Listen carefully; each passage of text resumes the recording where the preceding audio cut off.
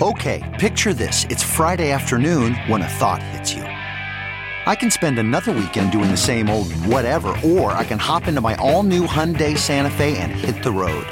With available H-Track all-wheel drive and 3-row seating, my whole family can head deep into the wild. Conquer the weekend in the all-new Hyundai Santa Fe. Visit HyundaiUSA.com or call 562-314-4603 for more details. Hyundai, there's joy in every journey. Worried about letting someone else pick out the perfect avocado for your perfect impress-them-on-the-third-date guacamole? Well, good thing Instacart shoppers are as picky as you are. They find ripe avocados like it's their guac on the line. They are milk expiration date detectives. They bag eggs like the 12 precious pieces of cargo they are. So let Instacart shoppers overthink your groceries so that you can overthink what you'll wear on that third date. Download the Instacart app today to get free delivery on your first 3 orders, while supplies last. Minimum $10 per order. Additional terms apply. Joshua Lai, for his part, had sort of prophesied this. In an op-ed in the New York Times at the end of May, he wrote, "I have always thought I might one day be sent to jail for my publications or for my calls for democracy in Hong Kong. But for a few tweets, and because they are said to threaten the national security of mighty China, that's a new one, even for me."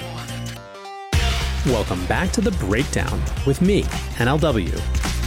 It's a daily podcast on macro, Bitcoin, and the big picture power shifts remaking our world. The Breakdown is sponsored by Crypto.com, Bitstamp, and Nexo.io, and produced and distributed by CoinDesk. What's going on, guys? It is Monday, August 10th, and today we are going to look at the latest in the world's most contentious and important business relationship. That is, of course, the relationship between the US and China. There has been a huge number of new developments over just the last week or so we're going to look at all of that. First, however, let's do the brief. First up on the brief today, it is not just me who thinks that we are on the verge of a new bull run. Grayscale has launched a new national ad promoting their products around digital assets. The new national campaign is being run on CNBC, MSNBC, Fox, and Fox Business, and features this 30-second spot.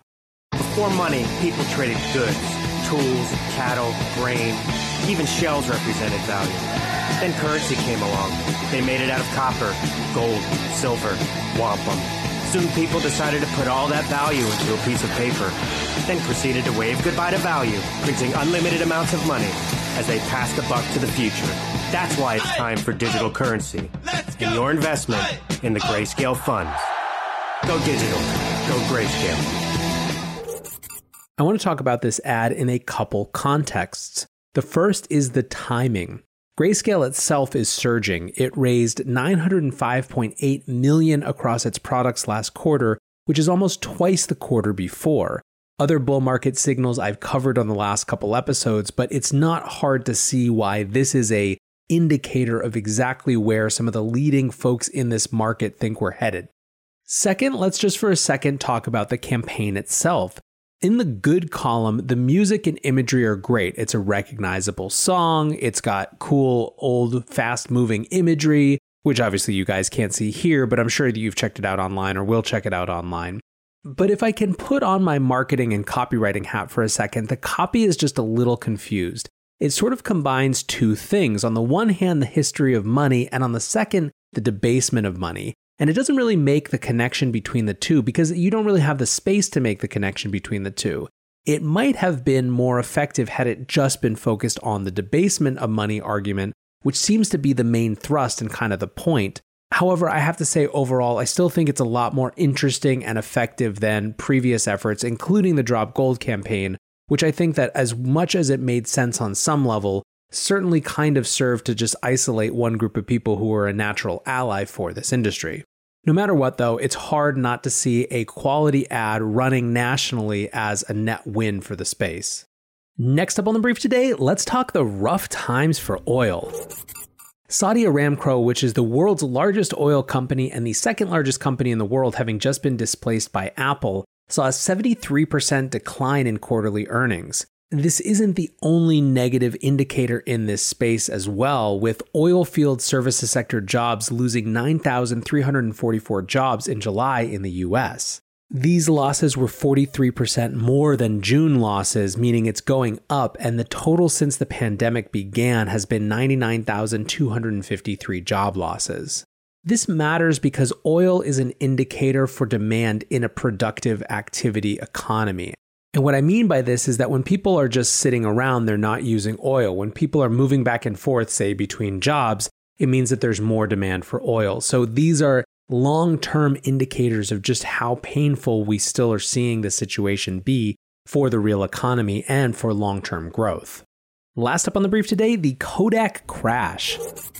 A U.S. government agency said that it was pausing a planned $765 million loan to Kodak because of questions surrounding the loan. The company is facing allegations of insider trading after their chief executive received $1.75 million in stock options the day before the deal was announced, which of course caused a 1,000% spike in the stock price. When news broke that this loan was planned pending investigation, the stock crashed 40% in pre-market trading. This is interesting to me, not so much in the context of Kodak, although I am glad that there's at least going to be some amount of looking into this that happens, but more, I think this is a preview of a story that's going to happen a lot more in the context of a reshoring world. As government creates more and more incentive for supply chains to come back to US shores and uses its big balance sheet capacity to try to incentivize those changes, you're going to see more of this weird, complex relationship between the government and business that is going to cause some issues like this. In effect, reshoring and the political demand for reshoring creates a new mechanism by which government and business interacts, not always with really pretty or positive results. Which I think is also part of the story of our main conversation today, which is about the latest in the global economy's most contentious relationship. We have covered the US and China's growing tense relationship at length here because I think it sets a tone for so much of what's happening in the larger world of technology and foreign exchange markets and so much more. And today there were so many things that have happened over the last week or so. I wanted to take a minute to just go into some of them and ask what their implications might be for business, for the economy, for markets. So on Friday, the US Treasury put sanctions on top Hong Kong officials, including the Beijing-appointed executive Carrie Lam.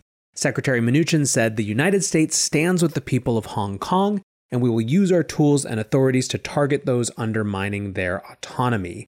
Secretary of State Mike Pompeo said that the officials were selected for, quote, for being leaders or officials of an entity engaged in actions or policies that threaten the peace, security, stability, or autonomy of Hong Kong. Basically, what these sanctions mean is that the US will freeze any assets the targets have within US jurisdiction, and they will prevent travel to the US. Of course, for that reason, this sort of makes them somewhat symbolic, as most of these folks aren't going to have a lot of assets within the US jurisdiction, and they're also certainly not lining up to travel to the US right now. However, they are powerfully symbolic, especially going after the executive Carrie Lam. In retaliation, China this morning announced sanctions on 11 Americans in return. These include Senators Marco Rubio, Ted Cruz, Tom Cotton, Pat Toomey, and Congressman Chris Smith, as well as the executives from the Human Rights Watch, the National Endowment for Democracy, and Freedom House. Notably, there was no one in the Trump administration named, which suggests it was sort of a low-grade tit-for-tat and that the Chinese didn't want to escalate this further. Reinforcing this point, Rubio and Cruz had a different form of sanctions separately placed on them last month, and Rubio even tweeted out this morning, "Last month China banned me, today they sanctioned me. I don't want to be paranoid, but I'm starting to think they don't like me." While the impact for these individuals may be symbolic, it is having an impact on business. From a Bloomberg story today, they wrote, banks operating in Hong Kong are stepping up scrutiny of their customers, and at least one U.S. bank is moving to suspend accounts to avoid running afoul of U.S. sanctions slapped on city officials, putting them at risk of violating the controversial security law imposed by China. Asking not to be named discussing clients, People familiar with the decision said on Monday that one U.S. bank is taking steps to suspend accounts linked to some sanctioned officials. 2 major Chinese banks are assessing what needs to be done based on their risk tolerance and compliance requirements, people party to those discussions said, suggesting they wouldn't entirely brush off the sanctions. In other words, these banks are having to adapt to this new reality and not in necessarily positive ways. What's going on, guys? I'm excited to share that one of this month's breakdown sponsors is Crypto.com. Crypto.com offers one of the most cost-efficient ways to purchase crypto out there, as they've just waived the 3.5% credit card fee for all crypto purchases. What's more, with Crypto.com's MCO Visa card, you can get up to 10% back on things like food and grocery shopping. When you buy gift cards with the Crypto.com app, you can get up to 20% back. Download the Crypto.com app today and enjoy these offers until the end of September. Bitstamp is the original global cryptocurrency exchange. Since 2011, Bitstamp has been the preferred exchange for serious traders and investors, trusted by over 4 million customers, including top financial institutions. Bitstamp is built on professional-grade trading technology. Their platform is powered by a NASDAQ matching engine, and their APIs are recognized as the best in the industry. Download the Bitstamp app from the App Store or Google Play, or visit bitstamp.net/pro to learn more and start trading today. That's bitstamp.net/pro. In this crisis, many investors aim to keep and grow their digital assets. Others seek to maximize the yield on their cash. Nexo allows you to achieve exactly these 2 goals. The company offers instant crypto credit lines against all major cryptocurrencies, with interest rates starting from only 5.9% APR. Nexo also lets you earn up to 10% annually on your fiat and digital assets. What's more, interest is paid out daily, and you can add or withdraw funds at any time. Get started at nexo.io. We're also seeing this hit the Hong Kong stock market. It closed at a 6-week low today, and it hasn't traded at such a discount to global peers since 1999.